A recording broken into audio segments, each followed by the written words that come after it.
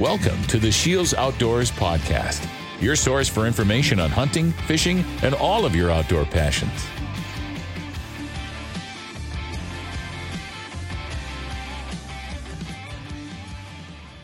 Hello, everyone, and welcome to the Shields Outdoors Podcast. In this segment, we're going to be covering night 2 of the Spring Shields Virtual Hunt Series, featuring the one and only Michael Waddell. He's going to give some great information on fall preparation, spring hunting, and land management. If you want to hear more from Michael Waddell, we also had him in a previous podcast where we were talking deer hunting rut tactics. That was a great session, so make sure to go back and check that one out if you haven't listened already. But here is our coverage of night 2 of the Spring Virtual Hunt Series with Michael Waddell. Good evening, everyone. Welcome to the second night of our turkey series this week. Apologize for the delay. We had some technical difficulties up here in North Dakota. I'm joking around with Waddell about it when we just got running water last week, so it is kind of a big deal that we do have internet tonight. So welcome, everybody. Very excited we got Waddell here, living legend. The guy is, I can't wait to get him on. Hear some stories, hopefully. Hopefully the audience will ask some stories. If not, I'm going to ask some handful of funny stories for us to share, but we got a great prize package tonight. It's valued up to $2,000 from Element Outdoors as well as Hoyt. So it's a very big night. Appreciate that. Appreciate everybody joining in here. And, I'm just going to go ahead. And we got Bone Collector, too, that's going to throw in some prize packages, which, again, we appreciate that. Appreciate the partnerships from everybody. We got Mr. Michael Waddell. He's just not only the turkey guy. He's not only the hashtag can't stop the flop. The whole, a couple of years ago, I think it was, where he had the necklace of beards running for president. It's just, I'll never forget that. So without further ado, Mr. Michael Waddell, if you would, just kind of give us a little bit of background, what got you into turkey hunting, what got you into the sport, kind of how the Bone Collector kind of family all came together, and just a little 411 on you. Oh, man, yeah, I'd be glad to. First of all, thank y'all for having me on, and hello, everybody out there that's getting ready to go chase some turkeys. I know it's a cool time of year, man. It's even starting to warm up by North Dakota standards even. And first of all, I'd like to say, Brad, I'm just glad it was you guys up north that had the technical difficulties, because we always get picked on down here in the South. We're just glad to have electricity here. So anyway, but no, it's so good to be talking turkey and really just sharing this kind of virtual campfire with everybody. And I don't know, man, Brad, as far as turkey, I always loved to hunt everything. I grew up in a very rural area here in the South, and hunting and really fishing was something I just assumed everybody did. I found out later that everybody didn't even really participate, and a lot of people didn't even know that it existed. They just thought, food was something, or meat that you bought at the grocery store, that you couldn't hunt it, that you actually had a renewable resource out there that you could hunt. And I have just been so blessed to grow up in a family around fathers and uncles and granddads that kind of showed me the way of the woods and that kind of stuff. But I would say out of all the things I had a chance to hunt, that started with kind of squirrel, rabbit, and small game, that led to kind of deer and some of the bigger game, which in Georgia all we had was, the small game, and really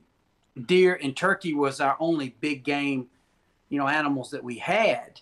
Outside of maybe some bear up in North Georgia. But I just quickly fell in love with turkey hunting because, for one, about the time I really got engrossed in deer hunting, that's when our numbers started to fall as far as the bigger bucks, and a lot of deer were getting shot, and so therefore there wasn't a lot of big trophy bucks running around out there in Georgia. And so I kind of had gotten tired of the little small 6-point and throwing them in the cardboard box and that kind of thing. And so even though I still love to deer hunt, I kind of was like, man, I'm starting to realize that it's hard to get a big buck in Georgia, mainly because there's just not a lot where I'm living. And then I was introduced to the turkey thing, and I immediately realized that a 2-year-old long-beard turkey is like a trophy, and it's just so hard. It was so aggravating. You had to learn the social dialect of these turkeys. You had to understand the way they worked. You got a chance to hunt them in the morning. You could hunt them before school, because sometimes you might get lucky and get one 30 minutes after fly down. And I just fell in love with it, and I just become enthralled with kind of researching what are now my turkey heroes, the people like Dick Kirby, Walter Parrott's, Paul Butski's, Joe Drake's Harold, Knight, and David Hale from Knight and Hale. And so they just become people I looked up to. And back then you only had VHS tapes. And so I would just take all I could in and try to figure out a better way to become better at turkey calling.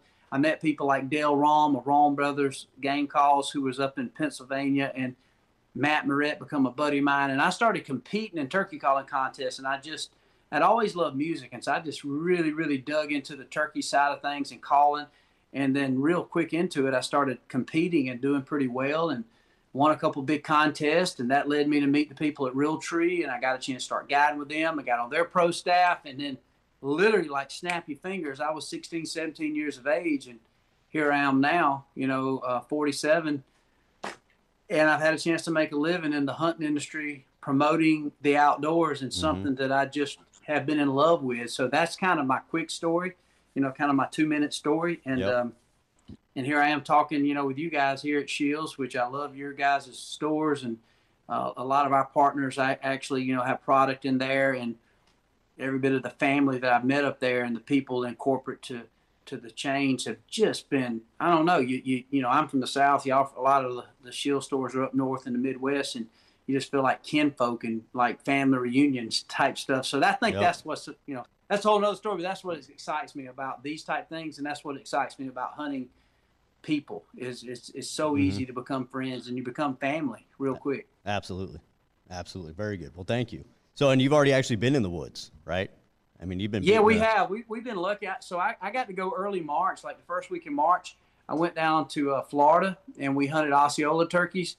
And it was so cool, man. The weather was like 85, 88 degrees.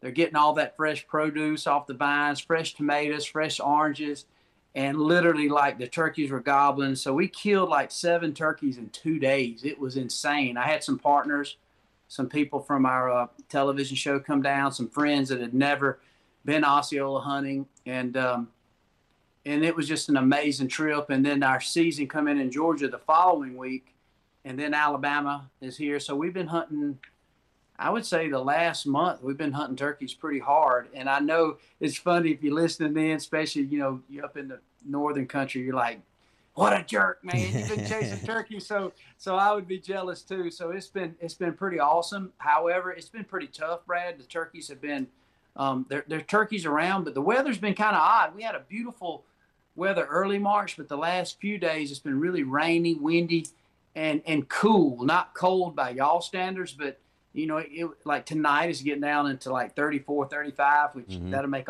everybody laugh. But that stuff like that, and it's raining, so that'll kind of shut the turkeys down. But when the sun gets back out, so it's been good to be out there, but we haven't seen the best turkey hunting yet in the South. Yep. Perfect. Well, we've got a literally pile of questions coming in already, Mike. So awesome. What's your favorite place to hunt outside your home state? Do not say Nebraska. Outside of my home state, I'll be honest with you, I would probably say, golly, that's so hard. I knew these kind of questions come in because I love to hunt turkeys. I like to hunt hard turkeys. And you and I, Brad, just when we was going through getting everything sorted out technically, you guys are there in North Dakota, South Dakota, and obviously y'all do a lot of hunting for Merriam's. I love to hunt eastern turkeys in the South. That's my favorite place, like at Georgia and Alabama, because they are complete jerks. And some of the viewers listening, please give a comment to that if you've hunted in the South. The turkeys just have a mystique about them. They live in these swamps and these hardwood ridges and these sweet gum trees and thick pine forest. And they just come with like a PhD of mastery of just knowing how to whoop our butt. I'm convinced that they probably go to the rent-a-center and rent a butt-kicking machine about this time of year, and they pull it out, and I don't know if they ever return it, but they use it all spring long, and all these turkeys down here seem to judge the Great American Yelp off before you can get them in range. And so even though that's aggravating, I enjoy the challenge of these southern turkeys, but I really love to get out west like in May, and I guess after being up to the challenge to hunt these southern turkeys most of the March and April, it's really nice sometimes mid to late April, even into May, to get out in Nebraska and to work in those prairies and those plains, and whether it be the Black Hills out in Wyoming, or the edges of Nebraska out there, and call turkeys that you can actually seem to work a turkey very traditional in Turkey 101, which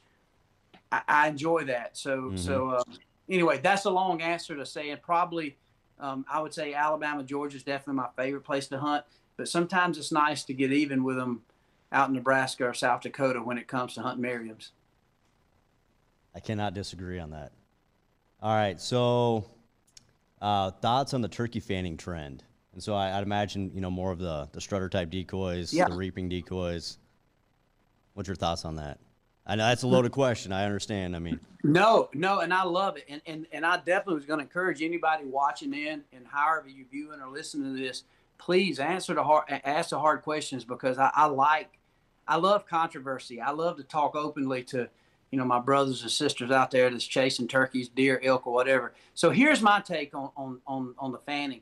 I'm all for it, other than the fact, be safe. And I would say, I feel like, I was one of the guys that was first using that, at least publicly on video, to manipulate turkeys. So the way I look at anything like that, Dan, or whoever might have asked that question, is I leave morals and ethics up to each and individual hunter. I feel like in this world we live in now, especially in cancel culture, I'm not going to judge anyway by the way they hunt. I believe you should go to each state, read your game and fish laws, and you have to abide by that. You have to respect your DNR.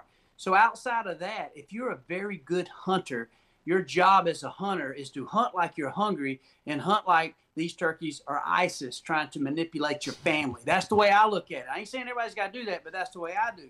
So the moral, ethical part of how you do it, for me, is up to the hunter. So I'm not going to sit here and tell somebody, well, that ain't hunting. You're showing them a fan, and it's this way, it's that way. And if you can't sit down and yelp in a turkey, then you're a sissy. And you might as well go to quilting quilts and Afghan and freaking, whatever, and start knitting like your grandmama did. No, that's BS. We got enough of that in the hunting industry. I know it's a deadly trick. And the way I look at things, any trick that can manipulate a turkey to get him in range of my kid, myself, or a hunter I'm guiding, or a businessman that has never been hunting, and I want to show him a good time, I'm going to pull out all stops. I only won the world championship of turkey calling because I didn't care if I won a world championship. I wanted to be the best turkey callers because I wanted to trick long-spurred turkeys. So my point is, fanning and reaping and whatever you might want to do it, I think that's just one more tool that's been proven that it can be used. The only setback, you have to be extremely careful because you are holding a decoy. You are doing a puppet show. You're crawling behind it. But what you find with turkeys, the biggest misunderstood things, turkeys are not as smart as we think. They're very sexually frustrated. They're looking for a grasshopper or something to eat and something to breed with the size of a brain less than my hand. They're not human. They're just a wild animal that's very selfish that will breed any turkey that's willing to breed with them in the opposite sex. And so when it gets down to that, all we have to do is figure out a way to manipulate that dominance and that sexual excitement that they have that time of year and take advantage of that. And good hunters should be allowed to do whatever they want if the game laws will allow them. If the game law bans it, you got to ban it immediately. And so that's the way it is. Prime example is, I think it's Kansas. I know in Texas, you can legally have a corn feeder. You can sit under that corn feeder and legally kill a turkey.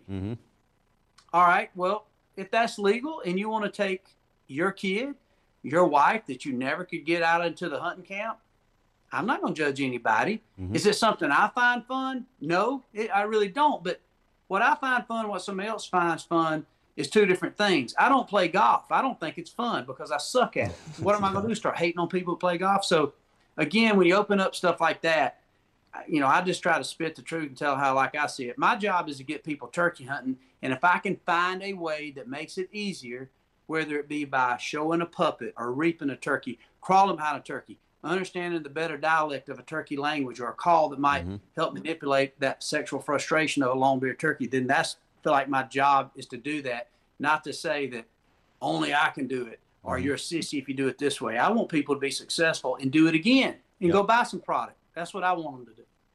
Amen to that.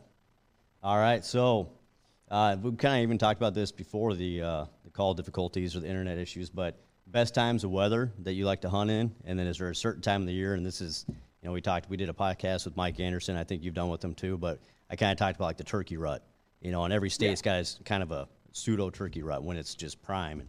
I mean, for you, do you kind of have your travel schedule that kind of follows that turkey rut through the United States, or you kind of, this is my schedule and it is what it is where I show up? Well, yeah, I just kind of, as I show up, I don't really, deer is a little different. Sometimes I will look at a moon chart a little bit. I definitely believe the moon dictates a lot of stuff, whether it's fishing or hunting. But when it comes to turkey, I don't. I pretty much go based on my schedule and my personal schedule. I've got a wife and 5 kids, so obviously there's a lot of baseball games, a lot of responsibility. This weekend we're coming up on Easter, so obviously, no matter what's happening, I'm gonna be with my family, and Sunday we're gonna celebrate, our Savior, and eat us some fried chicken and overeat. My 4-year-old gonna be running around looking for the prize egg, that Easter bunny left. So when it comes to turkey hunting, I just like to go anytime I get the opportunity. Now, in that with the question, I do think the best time for turkey activity as far as good gobbling is on those typical days that you got solid high pressure, a cool, crisp morning, something that you feel that crispness in the air. And of course, I know if you live up north, y'all feel way too many of those cold, crisp mornings. Oh yeah. But I don't like pressure when it's on the low, when the barometric pressures kind of seem to be on lowering. I don't think the turkeys typically gobble as much. And I think by rule, those mornings that we get up and the sun's shining and it feels good and the birds are singing, it feels like the flowers are blooming. I think that's typical by rule the days that are best to turkey hunt. And also when you don't have the windy conditions. So if you are in a situation where you can get off on days that you can see a clear blue bird sky with low winds, I think that's the best time to hunt.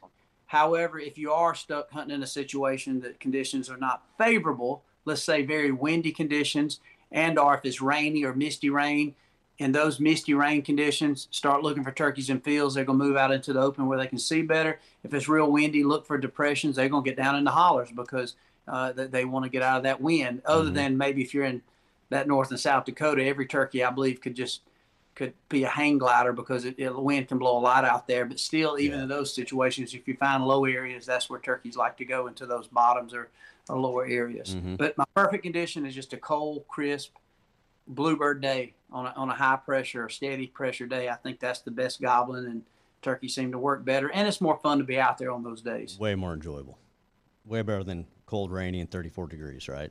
Exactly. There's no need to kind of flex up and have to be macho man hunting turkeys. You can find those preferable days, and I noticed too that's the days that I always like to take new turkey hunters as well as my wife or a kid, because they really enjoy it. And even if the turkeys ain't working, it's a good day. We can go kick up plowed ground, look for arrowheads, and I don't know. It's just a fun day to be out there when it feels good and it starts off kind of cool and it warms up throughout the morning. It's just a good fun to be out in the spring woods that day. Absolutely.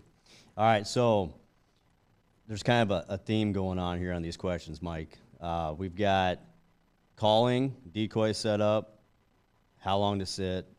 So let's kind of attack some of these all kind of together. Let's go with decoys first. So decoy spread, how does that differ from day one of the season to the end of the season? And we got to use it kind of a generalized term of somebody's walking in maybe a couple hundred yards, maybe max a half mile to their setup, setting up, what should they be bringing, how many decoys should they bring in, and then at that same time, how long do they need to be sitting? I know that's a double-edged sword because scouting comes into play, right? But we're going to assume that scouting's been taken care of and they've seen some birds in the area, but decoy spread and how long should they be sitting? Well, for me, I've definitely, after just years and years of turkey hunting and understanding a lot more about their language and understanding that there are different, where you got mature turkeys, let's just call it a long-beard turkey, which could be a 2-year-old and beyond, and even a Jake. Every year can change as far as the culture of that flock, meaning the dominance and the pecking order. So on a year where you have an unbelievable record hatch of young turkeys where you got a lot of Jakes, and let's just say you got one of those years where you got 5 or 10 Jakes running in these big bully groups. That can make turkey hunting really tough that year, because even though you got old turkeys, these jakes will definitely bully your other turkeys around. So, however, with that said, if you watch that, it will let you know that the best decoy to have is no doubt a gobbler decoy. You know, I prefer just a quarter strut jake decoy. I very rarely bring any hen decoys, because I become the hen and I want that turkey to typically find me. So I either use jake decoys or gobbler decoys, or no decoys at all. So I have found that unless you're in a very, very open terrain, you know, decoys can not necessarily help you in every case. So with that said, that you know, Turkey 101 would be to use a jake decoy, especially in an open area. Set that decoy up, and obviously start calling. And the trick would be, if once that turkey gets within that 150 yard range, that he can see, he heard the sound, he's coming to the call, he visibly sees that jake. Well, he knows the hen's there, he hears that, he wants to breed. So here's your opportunity. If this turkey has any type of manliness to them, if that's a term I can use in 2021, if he has any kind of get up and go, obviously he has sex drive, because he wouldn't be answering the call and coming searching for this hen potentially to breed her. If he sees that gobbler decoy, there's one or two things going to happen. He's either going to start gobbling and circling and getting very nervous, or he's going to immediately see it, and I mean it's on, and he's coming as fast as a turkey can come, and you're going to kill him quick. So it's a great tool to use with kids. It's a great tool to use when you're in a blind. Now, if your hunting areas is thicker, here's something that I do that's very unorthodox, that I use all the time, and it's so deadly that it's ridiculous, is I will not use any decoy, but I will tote a decoy. I will have a decoy, a half strut, you know, like a lot of the turkeys, you know, decoys is used to reap turkeys, or to, you know, sneak on turkeys, however you want to call it, or fan them, whatever, or a fan. I will set up and I will do everything in my ability to old school, just yelp this turkey right to the gun barrel. I just like that vibe of that. Personally, that's a good feeling. Turkey's coming in, you got to depend on your camouflage. You're trying to entice this with your sexiest hen yelps. He's coming in, he's looking. This turkey is looking for a hen. So therefore, you're sitting still, you're trusting on your camo, and you're trying to shut up at the right times and draw him in. So if he will come that way, I will never even gamble with the fact that if I got a decoy sitting out there. Because here's the biggest misconception with decoys. People will say, well, this turkey didn't like my decoy, or this turkey is decoy shy, or this turkey knew that was a foam decoy, or it was fake, and I don't like that brand of decoys because turkeys run from it. Turkeys, again, are not that smart. They have either been spurred upside the head, or they are getting it all. So the ones that's getting it all are the easiest to kill. When they come in and see a hen or a gobbler, they have confidence, and they strut right in there, and usually that's the ones you take home, and you're calling your wife or you're calling your dad, you know, before school, and saying, dude, he come tore up my decoy and it was on, or he come in and jumped on the hen. Now, the reason I use a gobbler decoy a lot more than I do a hen, a lot of times a turkey will come in and people say, well, he didn't really like my decoy, he stayed out from it. So if you're going to use just a hen decoy, put your hen decoy very close, 10 yards most. Because a lot of times, if you'll pay attention to gobblers strutting with hens in the field, they're not right up on them. They don't come right up on them. They'll stay 20, 30 yards, and they're displaying. It's just kind of like us when we were kids at the mall, sitting out at the arcade, kick back with our new Air Jordans on, like, what's up, what's up? We're not walking close to them or right up on them when they're playing Pac-Man. We're sitting back waving and flexed all up and waving and being cool. So these gobblers do the same thing. So what I do with no decoy, now I'm eliminating this turkey that's been spurred. I'm also eliminating the turkey that's dominant, that could be tricky to kill without a decoy. And he might see something and he don't see what he wants. And he's like, I'm not wasting my time. I mean, this hen ain't showed herself. I'm back over the ridge. At that point, I literally will take a decoy, and when he goes behind the tree, I will pick it up and I will show it to him, and I can twist it. I can manipulate him. I got my reel tree on. I got all this stuff happen so many times, Katie bar the door. But a lot of times a turkey that's subdominant, he's gobbling, and I promise you some of your listeners and viewers are seeing this.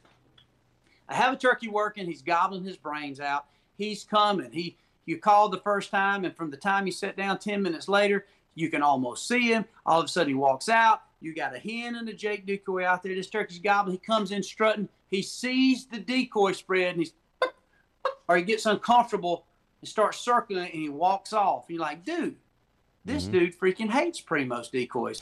Had nothing to do with the decoys. Had everything to do with this turkey walked up, and he said, oh, my God, Daddy's home. What am I thinking? I believe that's the same joker that run a spur up my butt and whoop me. I'm leaving. So eliminate that guesswork.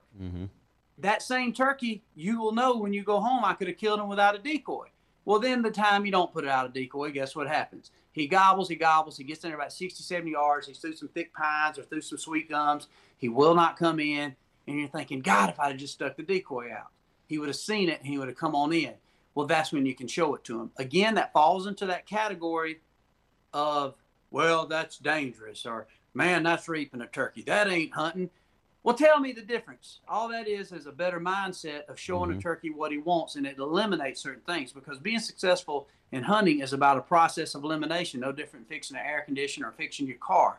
And so I've learned that process of elimination with decoys is just that. So, yes, if you want to ask me personally in my long answer again, if I got one decoy to tote, it's a half strut Jake decoy. But I very rarely stick it out when I'm working a turkey. I use it and I show it to him. The only time I stick that decoy out is when I'm hunting Merriams or Rios. But if I'm hunting eastern turkeys that are hard-headed, that have an intense social structure of beating the fire out of each other, then that's the only time I use that. And to reemphasize biologically why I do it that way, well, all you got to do, if you've had any success with any type of Jake decoy, you think about the hunts that you've seen those turkeys run in, maybe 2 2-year-olds or a group of 5 Jakes, and come in and beat the living tar out of your decoy. Imagine living in that world. Imagine living in that world that you're a turkey that's walking around that's gotten beat up every time that he sees another turkey. He's not decoy shy. He's turkey shy. He's terrified. He really just wants to go hide, but he's got this inner being that says, wait a minute, I want to breed a hen. So I don't know why I gobbled. I'm not going to go close to these turkeys. Oh my gosh, he comes and he wants to just kind of look over the ridge. He just wants to see what's happening. I don't want to be in the party. I just want to hear it and let them know I'm over here. Maybe they'll accept me. But he walks in and he sees, oh my God, and I'm out. He's gone. He's trying to find a place to hide. So to kill those subordinate turkeys are the hardest turkeys to kill. Everybody thinks that those turkeys that do that are the big long spur turkeys. 90% of the time, they're the 2-year-olds, or maybe they are an older turkey that just don't have the social structure. They're definitely not, they're not Bruce Willis off Die Hard. And so that's a long answer, but turkeys are very deep in their psyche. They're very deep in their pecking order. And you just got to realize that when you put these decoys out. It's not like a duck. A duck is looking for movement. They're looking for social structure. They're looking for other things. There's safety in numbers. A turkey is an outsider. You're an outsider. And so that's why these turkeys who see or hear a call that's an outside sound, they're curious, they're excited, and then they see a turkey that is not of their social structure. Those dominant turkeys are coming immediately, and they're the easy ones to kill. So a lot of those turkeys that beat up your decoys, you go look, next time you kill them, they'll be your big ones. There'll be some big long spur turkeys. And you think, my God, to be an old turkey, that was the easiest turkey I ever shot. So sometimes the long spurred dominant turkeys without a hen, or in a situation he's got hens, you can take a Jake decoy, that dominance factor, and you can flip his switch, and you can completely take the bully that he has within him and manipulate him into your frying pan and put him back in Lake Crisco and eat him with some bread and cold beer. Yep, those are the fun turkeys. All right, so going down to turkey calls. What kind of turkey calls do you like to use? I love all turkey calls. I'm a collector. I've got like every kind of turkey call you ever name. I love to collect cool custom box calls and pot calls. But overall, I do like the benefits of a mouth diaphragm, just because it's hands-free. Obviously, being a competitor and calling a contest, I'm always trying to master it even better and get different cuts and styles. And you can pretty much buy a small farm in Kentucky by the time you buy all the diaphragms until you get to the one you really like. Mm-hmm. And then you go buy that same one. It's not just the same. And so you keep buying more. You buy all the brands. And so I love the mouth calls. I just think they're really fun to, obviously, some wives who use them to drive their husband crazy practicing, and some husbands obviously drive their wives crazy, or kids drive their moms and dads crazy trying to master them like a duck, but not quite as loud as a duck call. But the most realistic tone that you can get with ease of a turkey is a good solid box call. Mm-hmm. And a lot of times, if you want to say buy one good turkey call, buy you a really good high-end box call, buy you something that you can invest the money. It's kind of like Slash playing Sweet Child of Mine. He didn't buy a cheap guitar. He went ahead and bought him a good Les Paul with humbuckers. He put him some GSH boomer strings on it, and when he rips, he means business. So invest, if you're going to buy a friction call, invest in a good solid, good call that sounds very realistic. And just the weight of that lid, you can master good hen yelps. You can master good clucks and cutting and yelping. And then once you master that particular box call, use that box call as your tuning fork to practice your mouth calls. And then once you're like, you got that sound and off that box call, then try to make your mouth call sound just like your box call, and you're going to be deadly. Mm-hmm. Very good. So, toughest subspecies that you've hunted? Still Eastern? No doubt Easterns. No doubt Easterns. Not all Easterns. I've been to Tennessee when they was in that turkey boom, and we were killing, man, I wonder if there were some country artists, and we killed 6 turkeys one day in one day. It was just crazy. And they were Eastern turkeys, and they were working and coming. But overall, I think the Alabama, Georgia, South Carolina, probably Mississippi into Louisiana, I would think, even Arkansas in some areas. I don't know what it is. A lot of times it could be hunting pressure, but I don't even think it's hunting pressure. I think it's the habitat, the way the land rolls, the situations, all the barriers that you're trying to call them through, from barbed wire fences to creek bottoms to just storm damage. There's something about a Southern Eastern that I definitely think is the toughest turkey to kill. And like in Georgia, for instance, this year, prime example, our turkey numbers are down. So if you hear 1, maybe 2 turkeys gobbling hard, I mean, you've got a good opportunity. That's a good day of hunting. So if you mess those 2 turkeys up, that's the 2 gobblers that's gobbling on your place. That's it. That's all. Mm-hmm. Sometimes you hear none, and turkeys will move off your place. So I just think overall the habitat and situation in the South makes the Southern Eastern the toughest species. That's my opinion. Yeah. I don't think there's going to be a lot of people that disagree with that. That's for sure. All right, so we got some questions coming in too about, not necessarily land management, but hey, we've got 40 acres we can hunt, we got 20 acres we can hunt, or we got 640, whatever it might be. What's your game plan when you're going into some of these smaller parcels of properties? Obviously they know they got birds there. Depending on the time, you even just kind of talked about it, birds do migrate. You got the winter roost and they're kind of moving around. They breed that area. You can start searching. Kind of start bird dogging out there for more hens. But what's your game plan when you go hunt those smaller parcels? That definitely can be a huge challenge all across the country, because turkeys definitely have a pattern of where they go. I hear people all the time that I have deer hunting leases. I'm talking about from north to the south that say, man, I can't wait for turkey season. I got turkeys all over my place, man. I my 70 freaking gobblers, especially when you get up north in Merriam country. Like, I got 70 turkeys up here, man, every day. They're out here in my theater. They're out here in my wheat field, my oat field.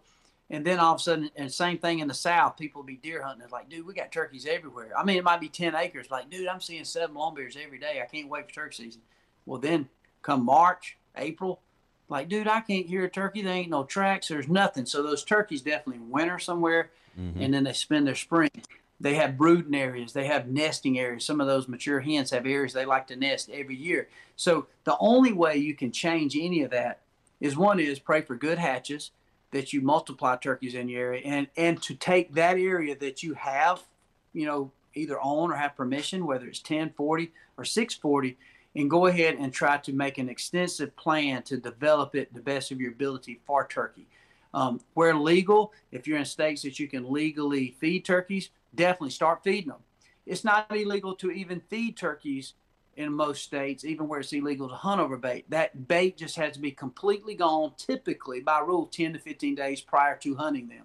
So by rule, you're not really trying to feed turkeys to kill turkeys. You're trying to feed turkeys to create a habit in those turkeys. Mm-hmm. It's kind of like you and I getting up. If it's a Pop-Tart that we eat every morning and maybe we make a pot of coffee, well, if the coffee's gone and the Pop-Tarts are gone because we failed to restock, our half action is to walk in and to go start a pot of coffee and to go to the cupboard and get a Pop-Tart. So we create this subconscious habit. Mm-hmm. So if I'm in an area where I've got a small tract of land, maybe December, January before March season, I'll start feeding pretty heavy to get turkeys used to scratching in there. So it's just like a lot of things. It's kind of like feeding a chicken. You can take oat straw or hay straw or wheat straw and put in your chicken coop.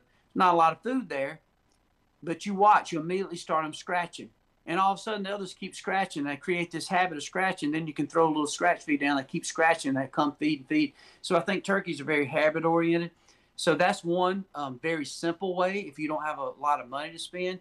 The other is if you can mow down food plots to create this habitat that's really good for those turkeys to come to, or vice versa. It starts getting into those nesting time of years, late April or into May. You might want to let those food plots or green fields grow up so hens will be drawn to nest in those areas, therefore to bring gobblers in. Mm-hmm. Another good natural way to bring turkeys to your property is to plant chufa, which chufa is a legal substance you can plant. It's a nut type of grass that turkeys absolutely love better than anything that they could find.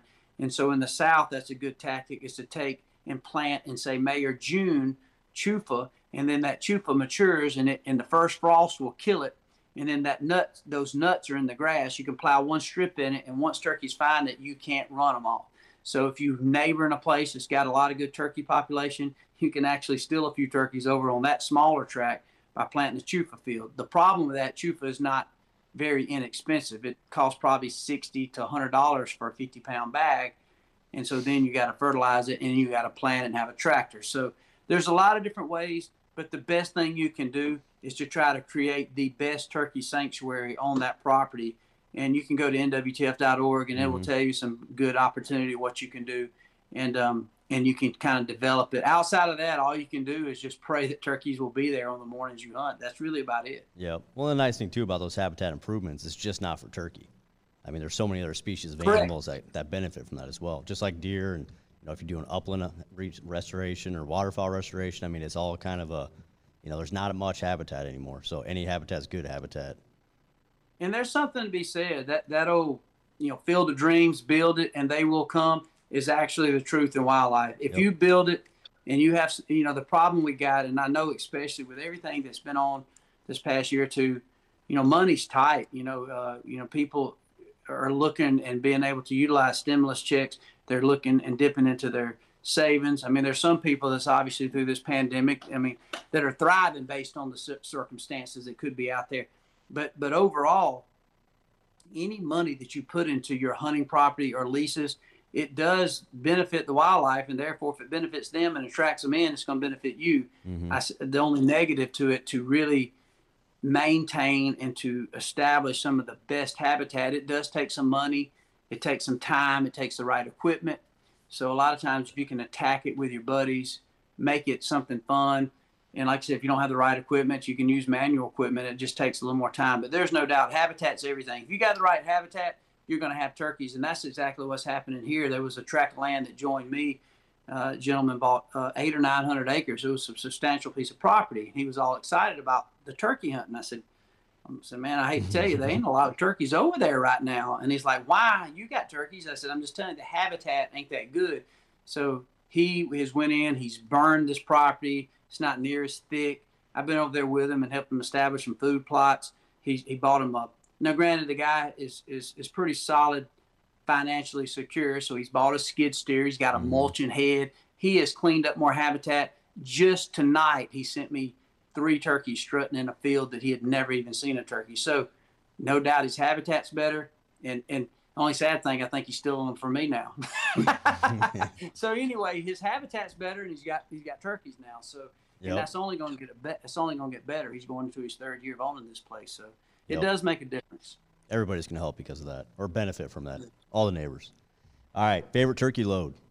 What gauge you shooting and what do you like to shoot? I shoot a lot of Hornady. All my shotgun stuff is Hornady. I mean all my ammunition I shoot Hornady, man. I've loved all their stuff. But I have checked that new TSS, dude, it's money, man. Holy cow. It's pretty amazing. If I don't have any TSS, I like six shot. I like six shot the best. Most of the turkeys we shoot are pretty close. We love the Carlson choke tubes. We actually developed a new Carlson choke tube, a bone collector model. So I do like the extended chokes. And if I'm going to shoot copper or anything like that, I do like the six shot. Mm-hmm. But that TSS has changed the game. You can get that 9 shot or 7 and 9s. It's deadly. I mean, it's almost cheating because some of these turkeys 60, 70 yards that hung up before that you had to kind of figure out a tactic to get them another 10, 15 yards closer. You can let a rip tater chip, and I'm telling you, it knocks them flat. So every year it seems like we get more innovation in those shot shells. That's incredible. Now, are you still shooting 12 gauge mainly? I mainly shoot 12 gauge. I don't know. For me, I've got a couple of shotguns that are really sentimental. So it's almost like taking my favorite lab, duck hunting. It's almost like I got a shotgun named Grady, and I just take Grady with me all I can. We're not exclusive with any shotgun company, and so I love shotguns. I got more shotguns than any guns, and so I mainly turkey hunt with a 12 gauge, and I don't know. It's something nostalgic about it. I just like that big gun and big boom, man. I like it. I don't think it's necessary. I think a 20 gauge right now, especially with that TSS, is plenty sufficient. Mm-hmm. It's moving fast, and you can still kill a turkey 50 yards easy. And so that, but I mostly tote a 12 gauge. Yep. But I will say I do prefer the 3-inch shells over 3.5-inch shells. I like those better. Seem to always pattern better, and I think the shot's moving faster out of those 3-inch shells. It doesn't hurt as much either. Yeah, exactly. You don't have to go to the chiropractor after shooting a turkey. That's right. All right, so we've got some new hunters tuning in here as well. What are some of the basics that a person, that maybe has a background in hunting or is just getting into hunting but wants to start doing the springtime, the chaos of turkey? What do you recommend? Well, main thing I recommend your first year, man, just be a sponge and soak it all in. Try to go to areas that you can hear turkeys and learn to become a woodsman first, not a turkey hunter, but a woodsman. Download you a good digital mapping source like a Base Maps. That's a great example. Download that, and that'll tell you all the property lines. It'll give you a good idea of terrains and creek bottoms, a lot of times fence lines. And just soak it all in, because turkey hunting can be very intimidating if you're just getting into it, because it takes a lot of discipline, but it takes a lot of knowledge to understand this language, this dialect, and these moves, and to get deep into what these turkeys are thinking, what they're doing, from the hens to the gobblers, the subordinate gobblers to the dominant turkeys. But what I would recommend to anybody is find you one good call and master that call. Just master yelping, clucks, and cutting. Don't try to worry about all these other thousands of calls that are out there, from the kiki runs to the purrs and all that stuff. Don't worry about that. Take you a good pot call like a Slater Glass or a box call and master that. And if you're intrigued with the mouth call, like I said earlier in the talk, get that box call and use that as a tuning fork to your mouth call. And find confidence in at least one of those calls to where you feel so secure with it that you use it with security. And what I mean by that, use that call with security, because just like we're talking, if somebody's talking very insecure, you don't believe them. Mm-hmm. You don't believe them. You think they're lying or trying to pull one over on you. But if you talk with authority and you talk with confidence, whether people believe you or not, they have to respect that. I do believe turkeys are that way. So basically go by the turkey steps 101.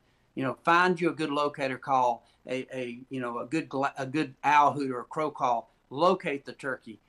Enjoy that.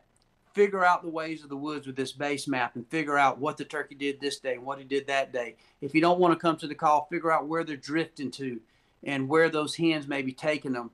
And then when you apply all that stuff and you soak it all in, you're going to soon realize that you'll become feeling like a Navy SEAL or a special ops guy, because you're getting intel every time and you're learning how to manipulate. You're learning how to learn this language. You're learning how to become part of this flock. And the closer you can get to this flock is your chances of filling this tag. So take it all in and don't let anybody tell you how you got to do it. Mm-hmm. Learn your ways that you enjoy it and learn your way that you want to kill those turkeys. And when you learn all this stuff and you dive into whether it's YouTube or, My Outdoor TV or Carbon TV or Watch Outdoor Channel, you'll start picking up tips and tactics that you can apply to your area. And that's when it becomes fun. And don't be discouraged if you don't get a turkey the first 2 or 3 or 4 or 5 times. I killed my first turkey the first time I went turkey hunting with my dad, and I knew nothing about it. I was 14 years of age. I killed my next turkey, and I never missed a day that I had a chance. I almost flunked out of high school when I was 16. So 2 years later, I killed another one. And I don't know how many times I hunted. And I was so discouraged and so aggravated, but I kept just kind of pounding it. And then I started killing a few turkeys. And then next thing you know, I felt like I was going to kill a turkey every time I went, whether it was public or private. And I still feel that way now. And so now it's still my favorite thing to hunt. So once again, Owadi's long answer to a simple question, but soak it in and enjoy it. And I promise you, whoever asked that question, if you see me somewhere down the road, I guarantee you'll hug my neck and say, thank you for encouraging me to go turkey hunting, because it's the funnest hunt you'll ever do. Yep. And even finding a mentor too, Yes. Finding someone that can kind of help you. Somebody local, yeah. I think definitely find you somebody local that knows the ropes, that's a veteran, and learn some basics from him, and then learn to apply some of your own thought process, and be ready to innovate when you get good at it. Mm-hmm. And I think that's what's been fun.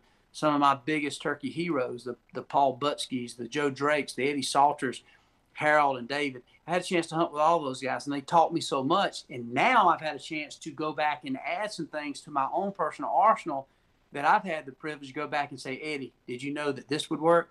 No, that won't work. Like, let me show you something. Yep. That's when it becomes fun, because then you can become somebody that reinvents the wheel. And I enjoy that part of it. And nothing is, just set in stone how things have got to be. If that was the case, we'd never break the 40-yard dash record. They've been running since the turn of time. I mean, ancient Greece, they was racing and timing how fast, and we're breaking records. So somebody's running different. Somebody's running better ear to pocket, or they're running on their toes, or they're running like Michael Johnson, or they're leaning back. I don't know, but somebody's going to break the record. Mm-hmm. Break it again. It's been, since Jesus Christ, they have been timing how fast you can run 40, and it's different, and it's different techniques. I think turkey hunting will be the same way. Yep. And turkeys are so vocal. I mean, they make it fun. Vocal. They make it exciting. All right, so I'm getting yelled at here. We need to get closer to the prize package winning, but one last question. This is going to be tough because you have 5 minutes, Mike. 5 minutes to answer this. But what is your fondest, funniest, not maybe the most memorable, but the funniest turkey hunt you've been on that you're just like, oh man, no one's going to believe this? Dude, I've had so many of those that it's actually been crazy. And one story that just, every time I turkey hunt, I've already had a couple things this year that's blown my mind turkey hunting, that's never happened before. But this hunt I'm about to go on tomorrow, for instance, is a hunt that we're raising some money for some scholarship programs for the youth. And it's with the university. It's with the University of Montevallo. So 2 years ago, these gentlemen bought a hunt, and actually one lady and 2 guys bought these hunts. They got 1 day with me, 1 day with Eddie Salter, and 1 day with Bob Walker, who's a world champion turkey caller. And so it was kind of a cool deal. It was a philanthropy type of thing. We gave our time. They gave their finance to come spend days and tell stories. And I'm leaving after this podcast or this talk here, this Facebook Live. I'm going to do that hunt in the morning for the next 2 or 3 days. So anyway, one of the guys, it was down to the last morning, and my wife had said, look, I need you home by, 2 o'clock because we got some plans. And so I said, that'd be great. I'll be there. So I told the guy who bought the hunt, and I said, look, if you don't mind, I know you got all day, but let's try to get a turkey early. And I said, I really need to get home to my wife and family by 2 o'clock. And he said, dude, family first. I understand what else. So we hunt. We heard some turkeys off the roost. We heard 2 different turkeys off our roost. We're in Alabama. jerk turkey's aggravating. Later that day, I heard a turkey gobble way in an area that I wasn't even sure we could hunt. And I told the particular guy who had some land leased, I said, is this particular turkey, is he on our land where he gobbled? And I pull up my base maps and I'm showing. He said, yeah, that turkey's on us. He's in the edge of that pasture. There's some pines up there, and he's telling me the terrain. So I look at my clock. It's 11:30. I got another 20 minutes to try, and I need to load up in 30 minutes to leave. So I figure 20 minutes, one more quick last hurrah, get aggressive, kill this turkey, scare him, and I got to get home to my wife. I take a golf cart. At the time, it was this old Textron, bad boy buggy. I took my strut decoy and I got it on a stick, and I stick it in my front rack on the bad boy buggy. And I'm hauling butt to this area I think these turkeys are, and I'm hoping they're still around. I stop short, and I shower down, nothing. I stop a little short of where I thought they were, and I shower down. As I look on my map, I notice I'm getting ready to come into this cattle pasture exactly where I thought these turkeys were. And a lot of times these turkeys don't go as far as you think. They make these little semi-loops, and then they might move a mile or two in 2 days, but that day they might not move that far. So in my mind, my heart of hearts, I'm thinking, these turkeys ain't far. They're probably henned up. So I'm easing through this little logging road, and all of a sudden the nose of my golf cart comes out in the edge of the field. And sure enough, I said, oh, my God, there they are. I'm expecting them to run off. The sun is right on the golf cart. I broke through these little pines and sweet gum trees in this thick little road, little 2-track 4-wheeler path through the road. All of a sudden, the turkeys look, and they go up in full strut. I'm like, what in the world? About that time, simultaneously, the wind blows, and it shifts my decoy on the golf cart. Those turkeys break and run across this field. And I tell the guy who bought the hunt, I said, make sure your gun's loaded, ease around behind me, and when these turkeys get close to this golf cart, you freaking kill them. They had an outdoor scholar in the media relations department videoing. I said, hey, turn around, start videoing this. 2 longbeards run up there, and this guy shoots one 15 yards with 4 grown men sitting in a golf cart, no head net. We're in camouflage, but in a black golf cart with a gobbler decoy stuck to the front of it just for storage. I didn't put him there trying to do that. I put this decoy there completely to just keep it easy to store. So my point is, it gets back. We laughed. The guy couldn't believe it. He bought this hunt to see, whatever. Michael Waddell, the turkey man. Yep. And I said, that's how you do it. That's how I kill all my turkeys. And we laughed all the way home. And he has told that story, and he's called me since then. And so it just goes to show you, sometimes you can overthink everything. And I've got 70 stories that I could tell, yeah.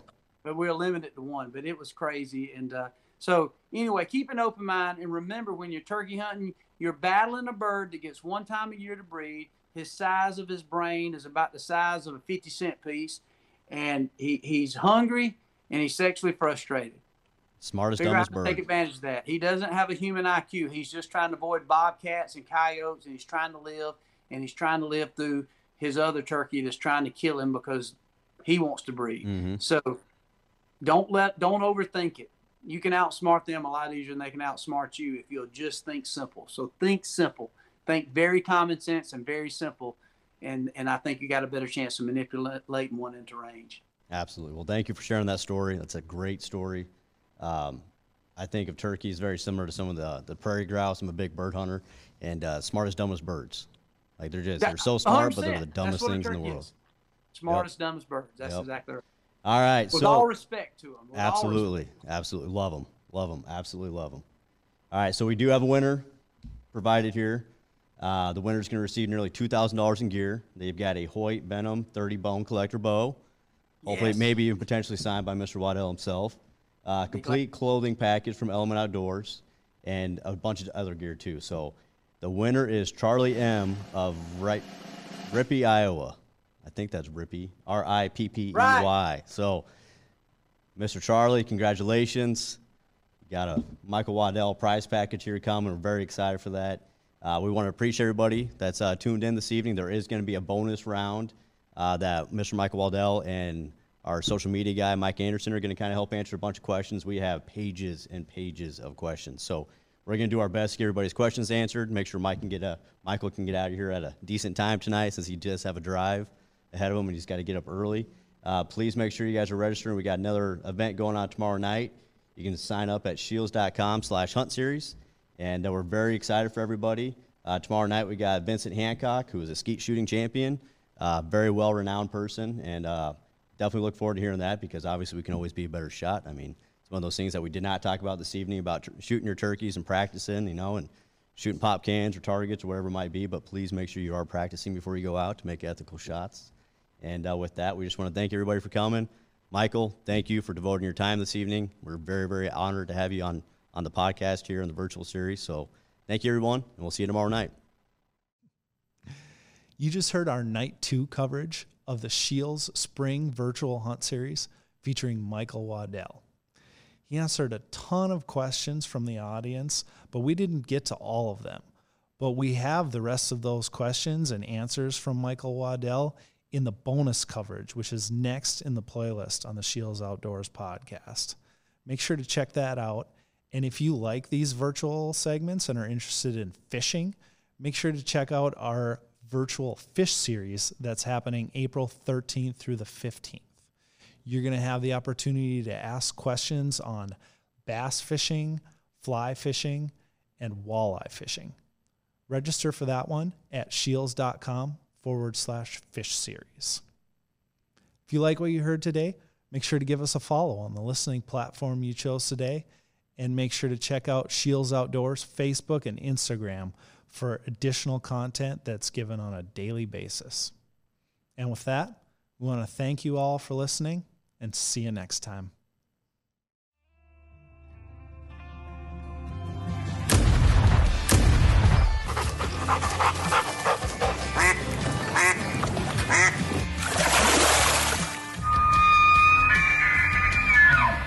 Thank you for listening to the Shields Outdoors podcast.